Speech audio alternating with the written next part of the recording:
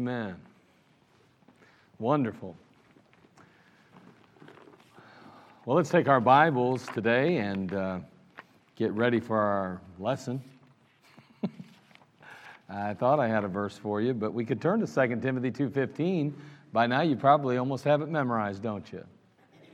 But that's kind of where we kick things off with every week, as we are still in our Bible Truth series, and we're dealing with dispensations. So we've been utilizing 2 Timothy chapter 2, verse 15 as kind of our springboard, as it outlines and lays out for us what our purpose is for our dispensation series, if you will. So 2 Timothy 2:15, it says, "Study to shew thyself approved unto God, a workman that needeth not to be ashamed, rightly dividing the word of truth." And so we've been working through these dispensations and trying to identify some divisions that help us to better understand how God dealt with and deals with people, and to ensure that we're putting things in their proper place so that we come to the proper conclusions. And so that's been something we've been doing now for a number of weeks. Now, in the dispensation of innocence, of course, we know that God worked or dealt with mankind face to face. And He had made a man in His image.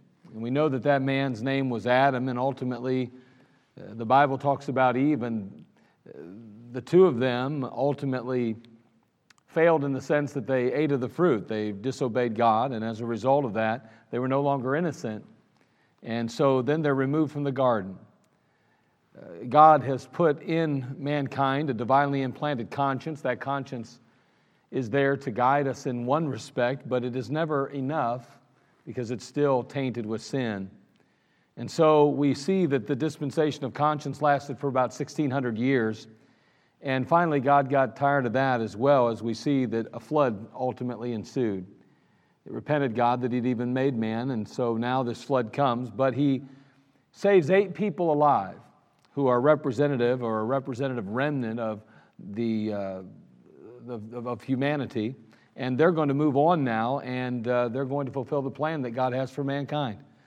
And so the dispensation of human government kicks off, and we see that civil authority is established, and it's used to govern society. And so, of course, that's going to fix all problems. Government's always the solution.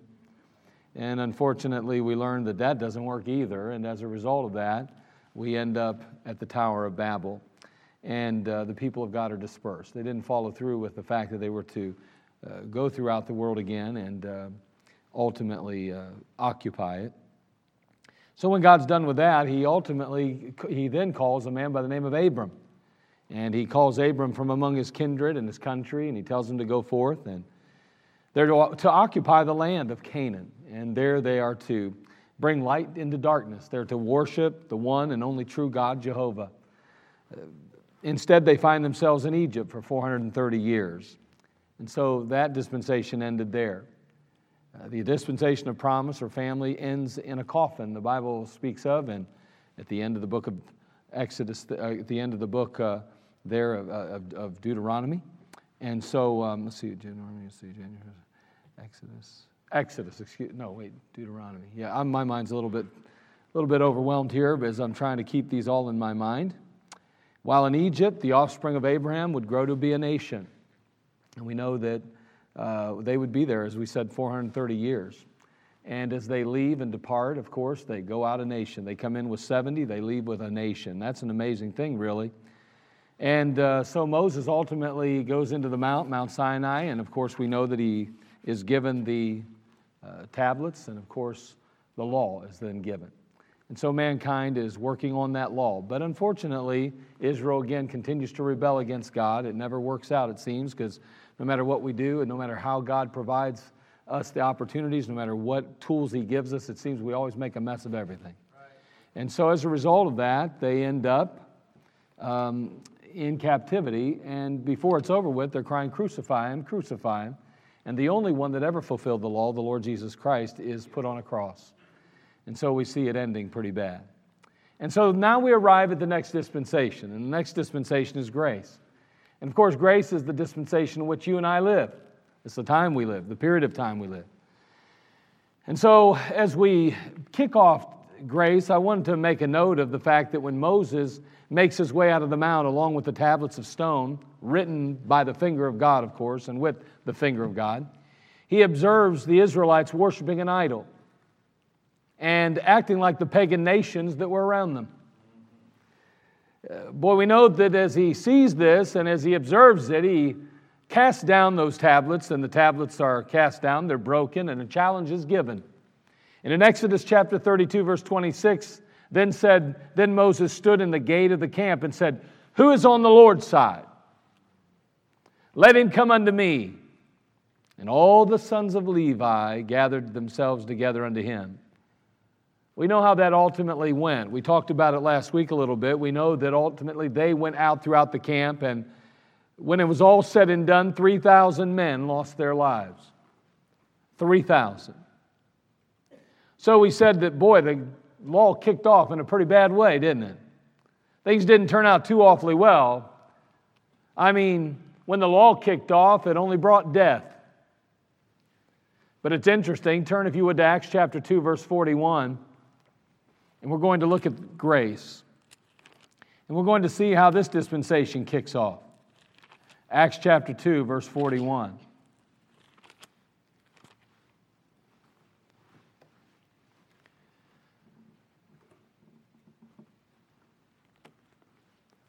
The Bible says in Acts chapter 2, verse 41, Then they that gladly received his word were baptized. Remember, Peter's been preaching now, and the Holy Spirit descends, and we see a number of people coming to the Lord Jesus Christ. Matter of fact, the Bible gives us a number. And it says, In the same day there were added unto them about 3,000 souls.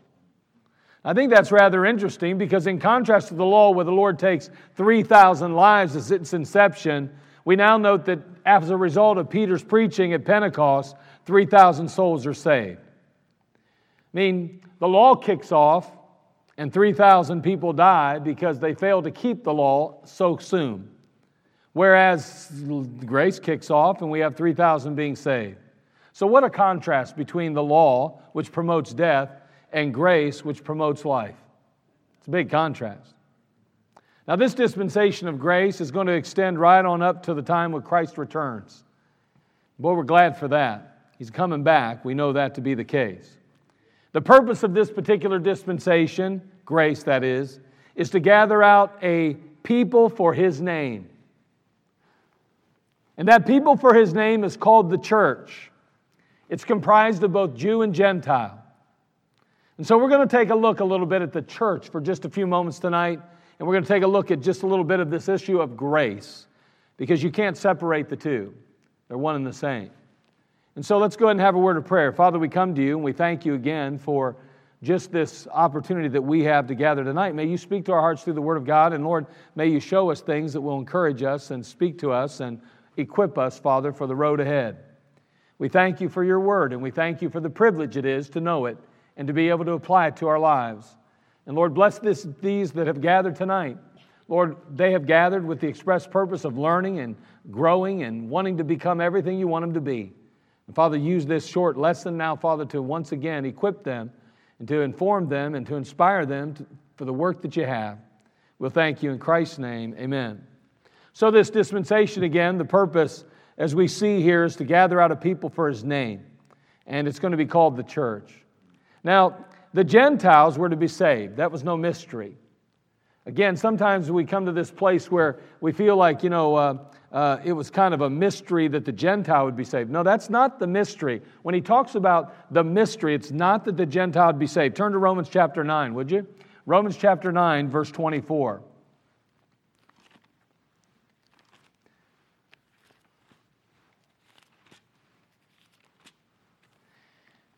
In Romans chapter 9, verse 24, the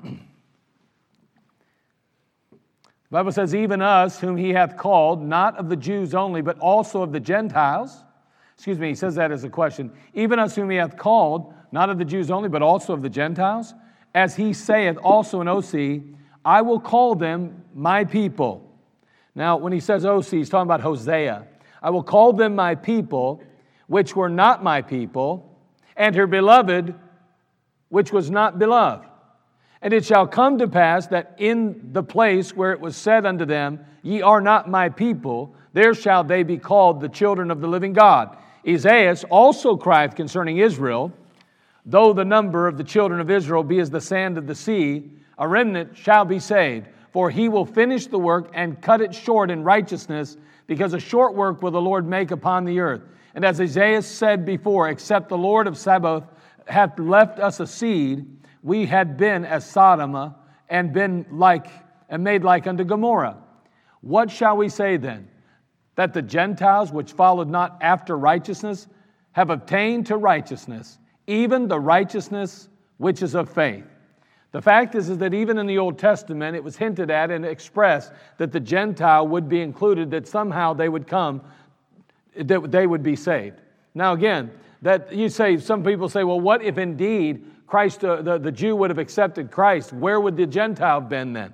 Because we know it wasn't until the Gentile ultimately failed in following after the Lord that the Jew failed in following after the Lord, that the Gentile was then added. We see that in chapter 11 of the book of Romans. Well, the fact is that, we can speculate all day, but we know that God in His wisdom has a plan for everything. And may I say that in His foreknowledge, He already knew how things would turn out, unlike you and I. So we can go ahead and we can make, what if this and what if that and all those things. But in reality, God already knew how things would turn out, even though God gave them a bona fide offer, a legitimate offer, and they rejected Christ, their King. So we see here that it wasn't necessarily, the mystery wasn't that the Gentile would be saved. That wasn't the mystery that we see in the New Testament as it is really applied to the church.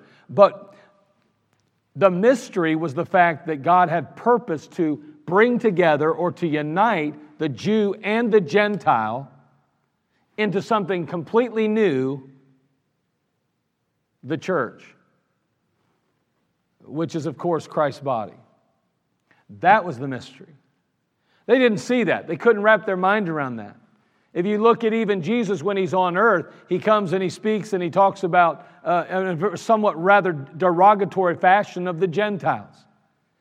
It wasn't His goal early on to include them. As a matter of fact, when the Jew went forth the first time, they were to go to the Jew only. Then later they were to go to the Gentile. We are very fortunate that the Gentile, in one sense, at least from our standpoint, that is, rejected Christ, because in their rejection we now have opportunity. And that's a blessing for us. But the fact is that God, this idea of the church, or the Jew and the Gentile coming together to make one body, that was really the mystery. That was the thing that was revealed to the Apostle Paul that others did not see. Look, if you would, over in the book of 1 Corinthians chapter 12.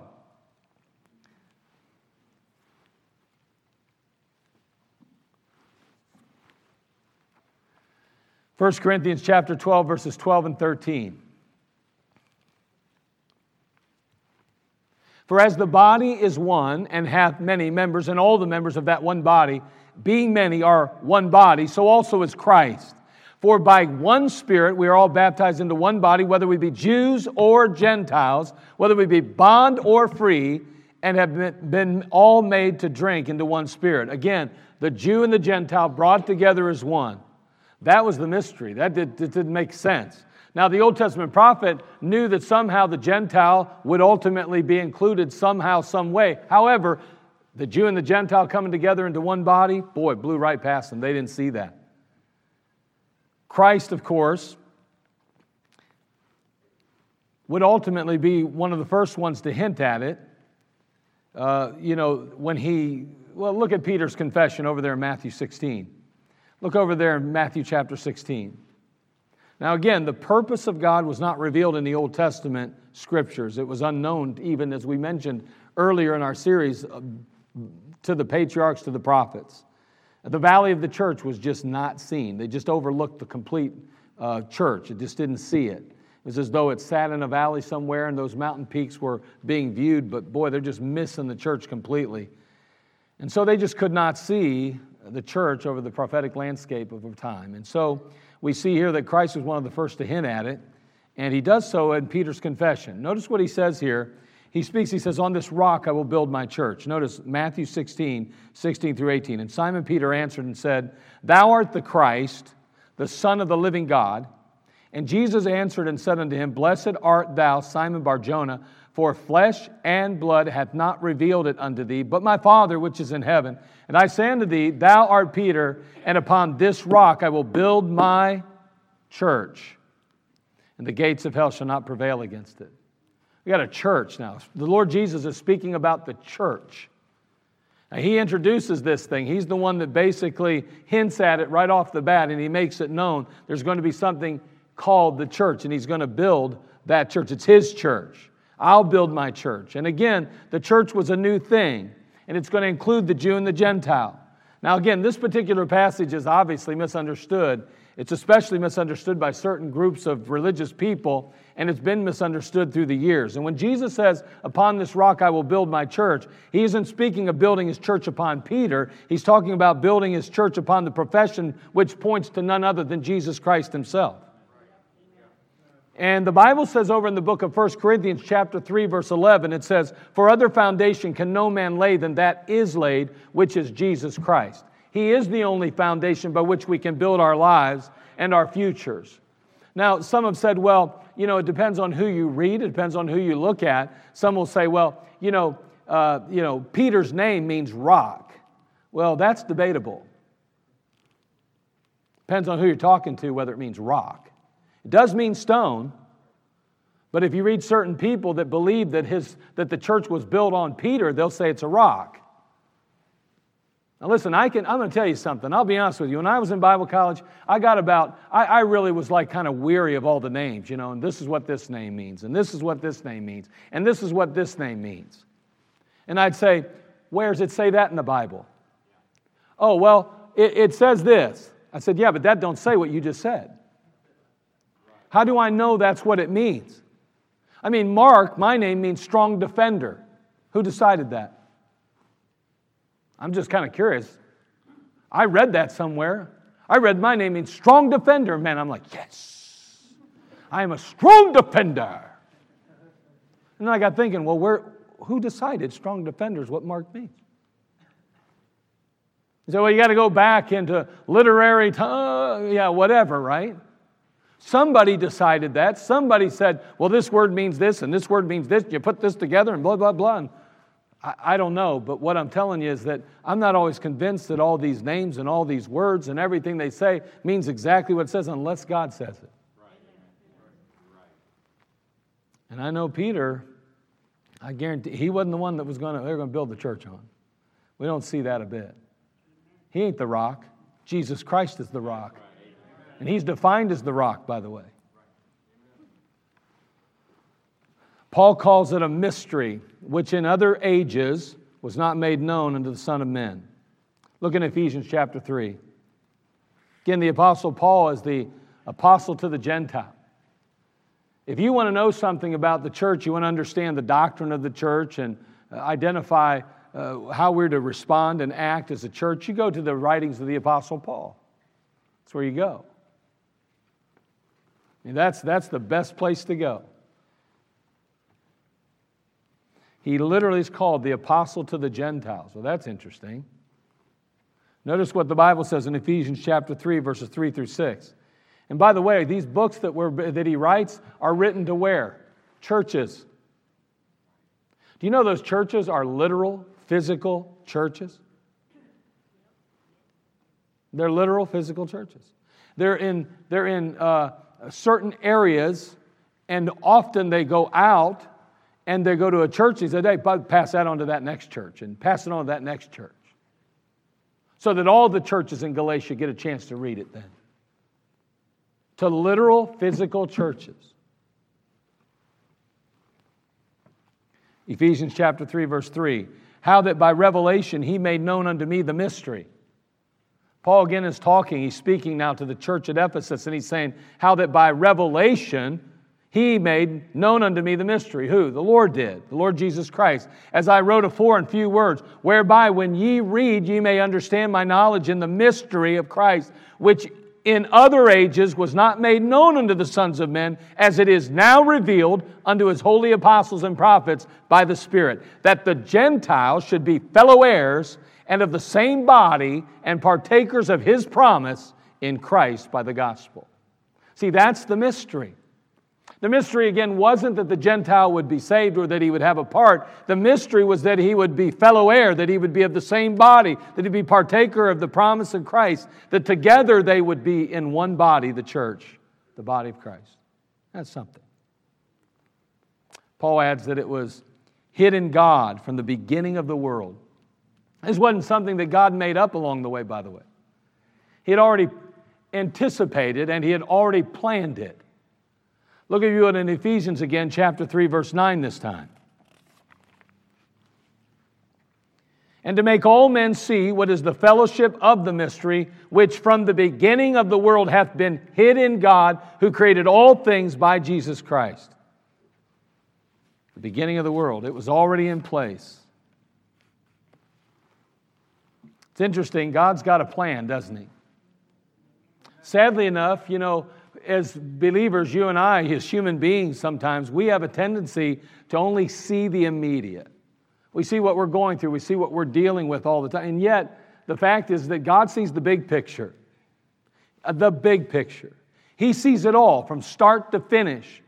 And sometimes it's difficult for us because in the midst of a trial or a tribulation or a difficult time, it's hard to not look up to God and say, "What are you doing? Come on now. Haven't I been faithful? Haven't I been consistent? Haven't I served you? Why are you allowing this in my life?" And that is that at times, and I'm going to say this, I'm just going to say it, that is a normal response if you are acting out in the Adamic nature. That's normal for us as human beings to respond that way, but that is not a spiritual way to respond. That's not the way God intended us to respond in the Spirit. Now listen, normal in the Christian life is different than normal in a human life. And you and I have to be careful because sometimes we fall back on our humanity, our Adamic nature, and we say, well, it's normal for me to act like this. It's normal for me to feel like this. It's normal for me to think like that. Not as a believer anymore because we have the Spirit of God living in us. That's not the normal anymore. We have what you and I have been told is the new normal. That's what the world says, the new normal. Well, we got a new normal now. It's walking in the Spirit, not fulfilling the lust of the flesh. And can I tell you, as my grandma would say, guilty. Guilty, guilty, guilty, walking in the flesh. Guilty, guilty, guilty. Right here. Because I don't always act like I'm supposed to act. I fall right back into that old flesh sometimes. And man, I see my circumstance or my situation, and if I'm not careful, I look to God and go, what in the world are you doing? Why? And I forget that God's got a bigger picture, and He sees things from beginning to end. It's not easy sometimes, though, in this old flesh, is it? It's a challenge. It's a battle. It's a struggle. But it's not something that we can excuse. We're not permitted to say, well, that's just how I am. Well, you're a new creature in Christ, and so am I. So what we do is we catch ourselves, right? We catch ourselves responding in the flesh, and we go, whoa, wait. Wait a second. That's not how I'm supposed to respond. Boy, that's how I feel. But wait, that's not how I'm supposed to respond. But boy, it's so tempting. Stop yourself, Mark. Stop yourself. You got to lean on Him, not your own understanding. And I have to go, wow. I'm not acting much like the Christian I am now. And I got to change how I'm thinking and maybe even how I'm responding. Because I want to line up with who I now am in Christ. Yeah, amen. And boy, that's a challenge, as I said. I don't have it all figured out. I'm still working through that just like you are. But let's not allow ourselves to use our flesh as an excuse for not fulfilling the new man, not living out the new man in our life. That's all. Be aware of it. So, in this dispensation of grace, Some things are happening here. First, God goes from dealing with nations to dealing with individuals. He goes from dealing with nations to dealing with individuals. God goes from enforcing the law to extending grace. See, the new body, the church, if you will, this new thing, it's not under law but grace. We're not under the law. We're under grace. You aren't under the law. I'm not under the law. We are under grace now. Romans 6:14 says, "For sin shall not have dominion over you." Why? How's it possible that sin won't have dominion over us? I mean, sin had dominion over every other dispensation. It seems like every time we turn around, humanity's failing and falling. So how is it that the Apostle Paul, and when writing to the Romans, can say, "For sin shall not have dominion over you"? Is he out of his mind? He goes on to express why. "For ye are not under the law, but under grace. Where sin did abound, grace did much more abound," the Bible says.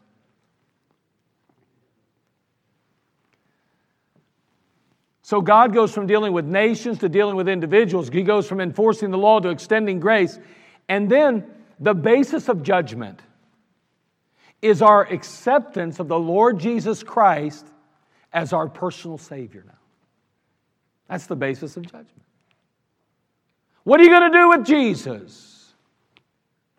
Will you accept and receive Christ, or will you not accept and receive Christ? It depends on what you do with Jesus. That's the bottom line in this dispensation.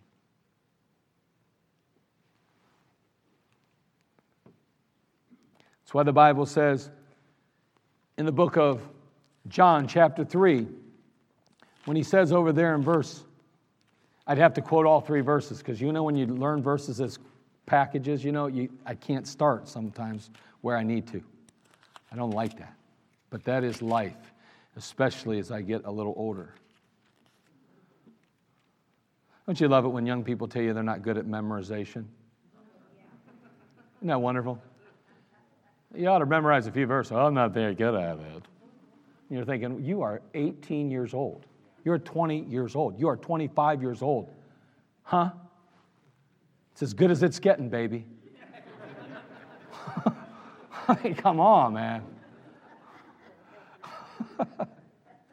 The Bible says in John chapter 3, verse 18, "He that believeth on him is not condemned, but he that believeth not is condemned already, because he hath not believed in the name of the only begotten Son of God."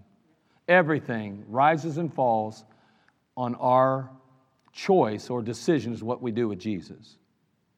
Whether we make him our Savior or not. Everything in this dispensation. It's all about that. That is the basis of judgment. So, when Christ took his seat upon the Father's throne, he changed it from a throne of justice to a throne of grace in a sense. And God's attitude in this dispensation is one of favor and long-suffering toward wicked men and wicked women, and toward nations even. Again, that's what God is truly trying to do in this dispensation. 2 Peter 3:9, "The Lord is not slack concerning his promises, some men count slackness, but is long-suffering to us, who are not willing that any should perish, but that all should come to repentance." Boy, I tell you what, it was a tough sell to get somebody that was, say, a Gentile into the Jewish faith. That was a rough one. To proselytize somebody, to end up in the Jewish faith as a Gentile was a tough one, man. I mean, there was a lot. It was tough. But you know what? Doesn't matter who or what you are, you can get in to Jesus Christ. So we have seen that in all five of the preceding dispensations, they've ended poorly. They've ended bad. They've ended in failure. Innocence, again, ended in the fall. Conscience ended in the flood. Human government ended in the confusion of tongues. Family, or the dispensation of promise, however you choose to call it, ended in Egyptian bondage. The law ended in the crucifixion of Christ. Grace. How's this one going to end? How's the dispensation of grace going to end? I just say grace. Be praying for Grace Robideau, okay, would you? That just when I said grace, I thought about you, brother, and your wife. But anyway, pray for her. She's just having a rough time and needs our prayers as well. If you need more information, you see Brother Rob. He'll tell you what you need to know, but most of you know what's going on there.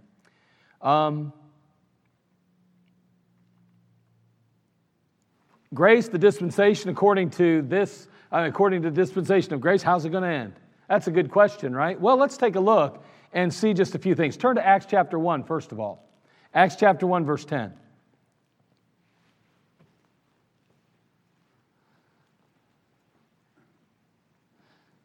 Sadly, according to prophecy, this dispensation of grace is going to end like the others did, in failure.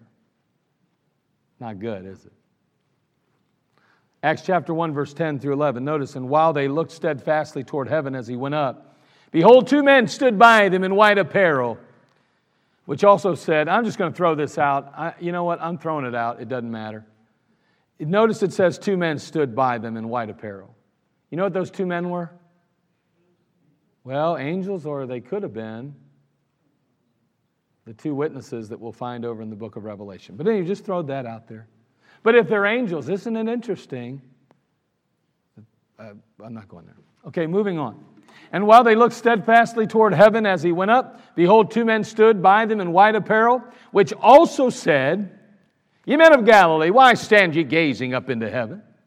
This same Jesus, which is taken up from you into heaven, shall so come in like manner as ye have seen him go into heaven.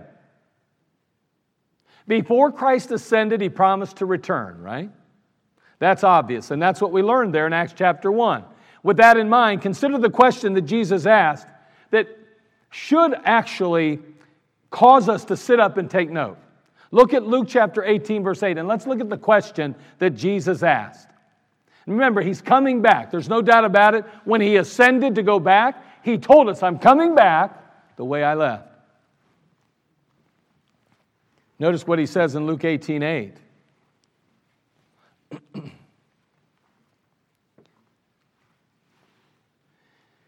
He says, I tell you that he will avenge them speedily.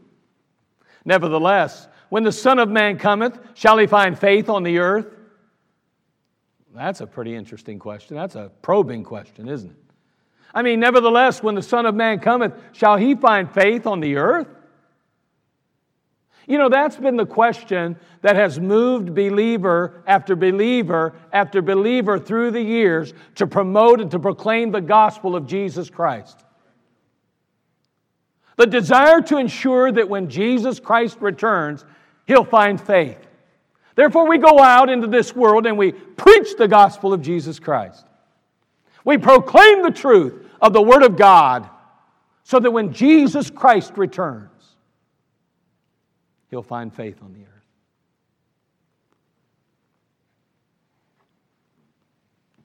From the very start of the church age, there have been concerted attacks against the faith. Paul warns us that in the last days of this particular dispensation, perilous times shall come. Turn to 2 Timothy chapter 3, verse 1.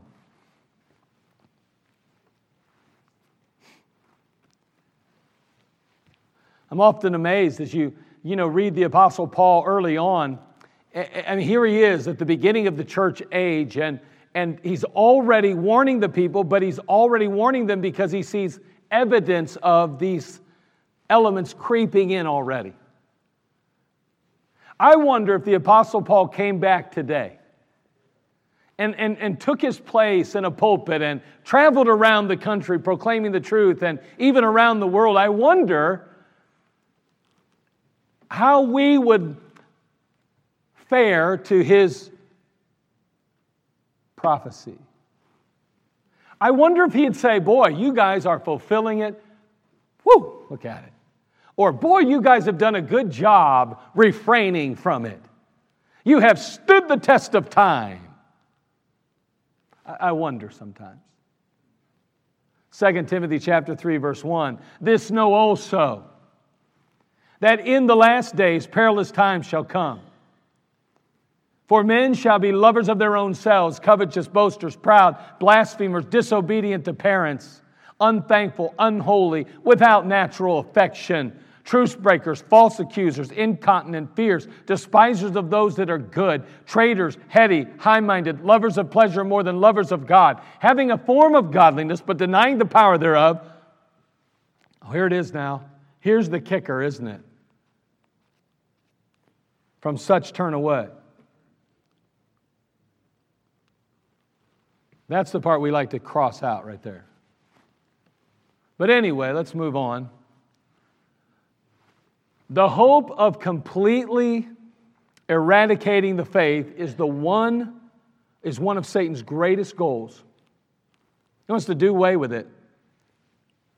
Now, the devil, he revels in a society void of God that is focused on self. That is exactly what we read here. I want you to note the list and how the list identifies the future as a society that is self-absorbed, selfish, sensual, sinful, and even snared, which means deceived or held captive. Notice again the list. And by the way, when he says in the last days, it's interesting that the last days began with the Apostle Paul. You have to understand, too, that a day is as 1,000 years unto the Lord. I think sometimes we get the idea that, 100 years ago it was so good and now it's so bad. Can I tell you, it's been like this through the centuries. It's been like that.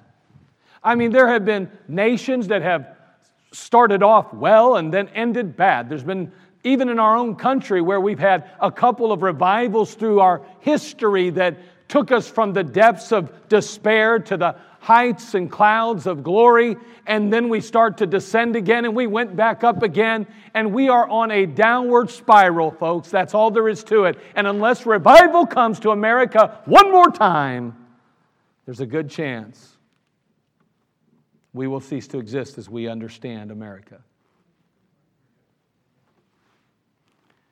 But notice he says, "For men shall be lovers of their own selves." Can I tell you, he is not talking about the world, he's talking about the church.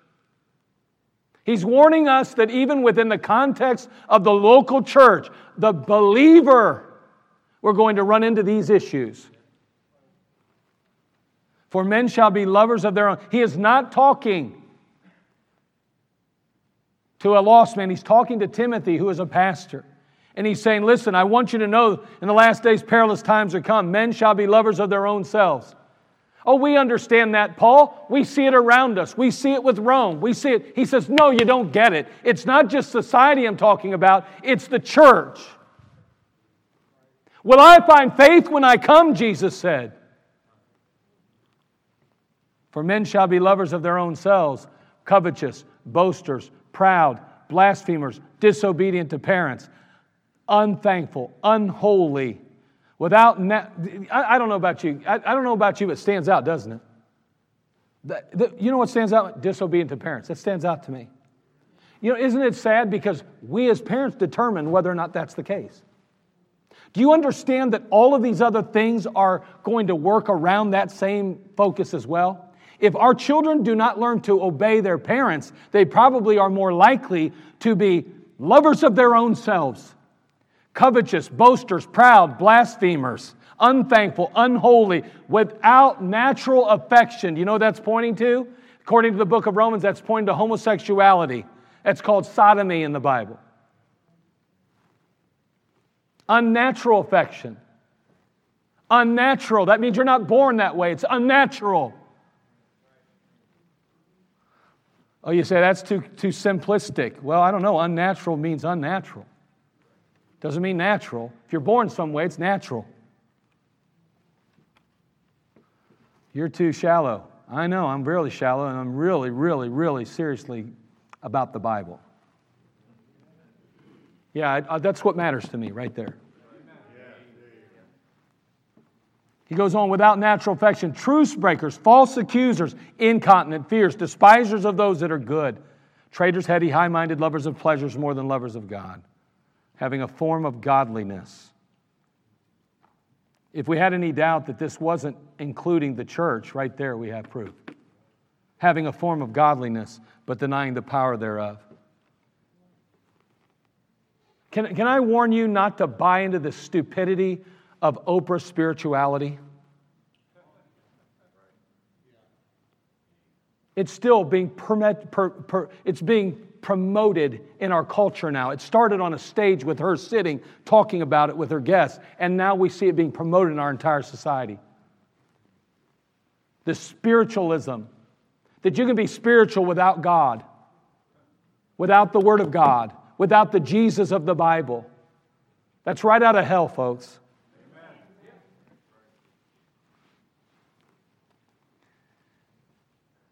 So this hope of completely eradicating the faith is what Satan's all about. And sadly enough, as we come to a close in our dispensation, notice what he says in Matthew 24, verse 37. He says, "But as the days of Noah were, so shall also the coming of the Son of Man be. For as in the days that were before the flood, they were eating and drinking, marrying and giving in marriage, until the day that Noah entered into the ark, and knew not until the flood came and took them all away, so shall also the coming of the Son of Man be." Someone says, "Oh boy, what were they doing back then? It was so bad." They were just living life. They were living life. And you know what? They didn't see the handwriting on the wall. I mean, the Bible implies here that they're just living life as though there is tomorrow versus living their life as though there's no guarantee of tomorrow. I mean, they're just going on with life.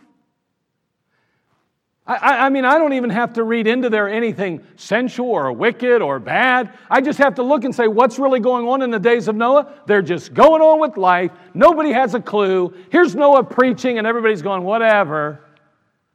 I got work to go to. I've got to take the kids to practice. I've got to take care of this situation with these bills. I got to go do this and I got to go here and do that. And all of a sudden, bam, the rain came. And that's exactly how the end of this dispensation will come with the return of Christ. See, the deception of Satan will engross the minds of many. It's a mental battle too. It's a spiritual battle, yes, but it's in the minds. In 1 Timothy 4:1, "Now the Spirit speaketh expressly, that in the latter times some shall depart from the faith, giving heed to seducing spirits and doctrines of devils." Well, wait a second. The Spirit speaketh expressly. That means He speaketh plainly. The Spirit of God speaks plainly. Can I tell you, in the latter times, there'll be plenty of other voices, but there'll be seducing spirits and doctrines of devil being promoted. Oh, they're not so plain. They're often convoluted. They're contradictory. They're even confusing, but sadly enough, people will be so blinded to the truth that they will embrace the false. In 2 Peter chapter 3, verses 3 and 4, turn there, would you, as we close this down. 2 Peter chapter 3, verses 3 through 4. The church is a body of believers. We've come together and we function out of the local church, and we are Jew and Gentile together, one body. What a mystery it was, and now it's come to fruition. And here we are today, prepared to go out into a world, and we proclaim the truth of the gospel with the express purpose of just trying to inform the world of Jesus Christ, because that's the means by which we're judged as to what we do with Jesus now. How are we going to do? How are we doing? Man, He tells us as we draw nigh to the end, things are going to get tough. They're going to get tricky. We see here in 2 Peter 3, 3 through 4, knowing this first, that there shall come in the last days scoffers, walking after their own lusts, and saying, where's the promise of His coming? For since the fathers fell asleep, all things continue as they were from the beginning of the creation. Where's the promise of His coming? You keep talking about Jesus coming back. Oh, you Christians.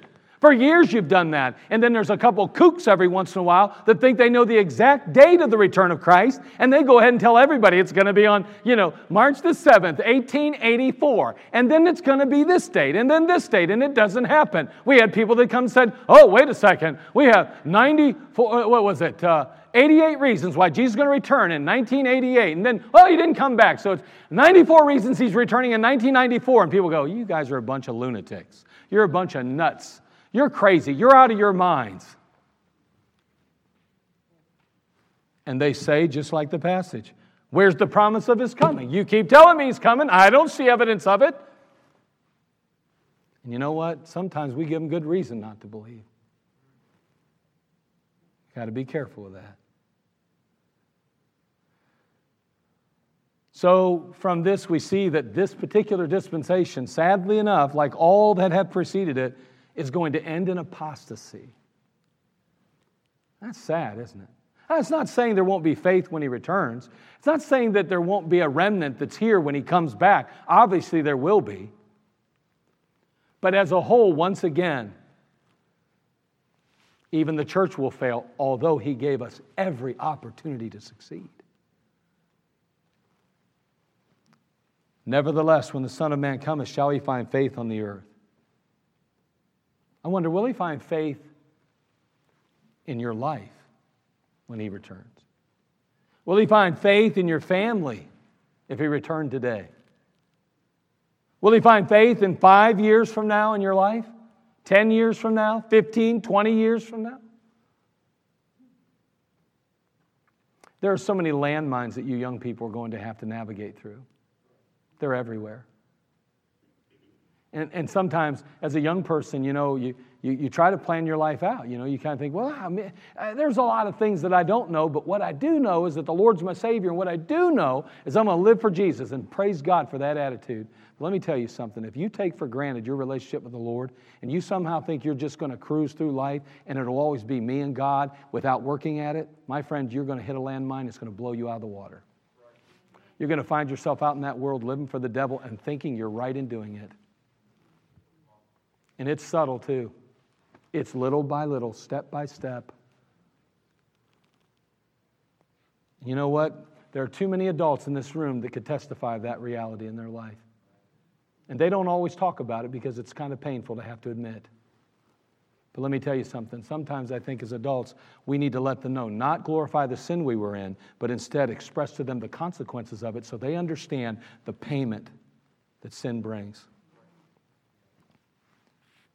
We like to talk about God's forgiveness, but let's talk about the lingering consequences. Too many times we neglect to tell that side of the story. And it leads our young people to believe they can live life however they choose, and God's always just there to receive them, and there'll never be a consequence.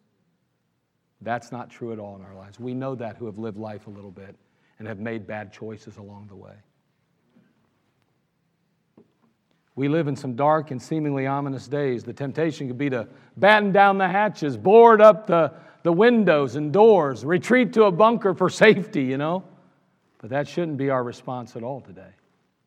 That shouldn't be what we do at all. During the 1960 presidential campaign, John F. Kennedy, he often closed his speeches with a story of a man by the name of Colonel Davenport. He was the Speaker of the Connecticut House of Representatives. On May the 19th, 1780, the sky of Hartford darkened ominously, and some of the representatives, glancing out the window, they kind of got scared. They were afraid the end was at hand. It was bad. Calming the clatter for immediate adjournment. Let's adjourn this meeting now. We must adjourn. It's so bad out. Davenport rose and said, "The day of judgment is either approaching or it is not. If it is not, there's no cause for adjournment.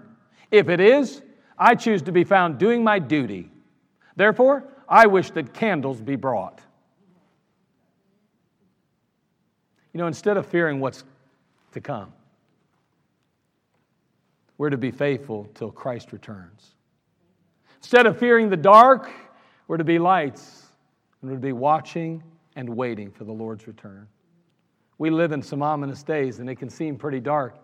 And we may, if not careful, somehow believe there's no hope for America, there's no hope for the world. And I know what the prophecy teaches, and I know how it ultimately ends, but there is nothing that says it's in our day. Revival can still come to America. I don't care what any preacher says. I don't care what anybody tells me. And I've had them tell me, you haven't read your Bible because it's going to end that way and we're already there. And I said, yeah. And I'm sure there were a number of other nations and cultures that felt the same way when their nation ended, but Jesus still hasn't come back. Can I tell you that there's no reason why we shouldn't be excited about what Jesus can do? And if we'll get busy working for the Lord, He'll bless like He's always blessed. May God help us to stay faithful so that when He returns, He'll find faith on the earth. He'll find faith in your life and in mine. Father, we come to you. We thank you again for this time together. We are so grateful, Father, for just the privilege to be a part of your family. And Lord, we understand that based on what we read, that things can grow ominous. They can even grow dark. But Lord, it doesn't have to be that way in our lives. It doesn't have to be that way even in our nation or in this world if we get the gospel out, because it is the light of the world. You're the light of the world. Father, thank you for the privilege of being just a part of it and having an opportunity to serve. Lord, may we not become selfish and self-centered. May we not allow ourselves to grow inward, but instead to reach outward with you. Oh, Father, help us to stay busy in the work of God as we see your day approaching. And Lord, truly, every day is one day closer to the return, but we don't know when that will be. We just keep waiting and watching and living our life for you. Father, bless our nation. Bless our homes. Bless our families. And bless the people of God. And Lord, of course, bless your body, the church. We love you. We thank you. In Christ's name, amen. Let's all stand. Every head bowed, every eye closed.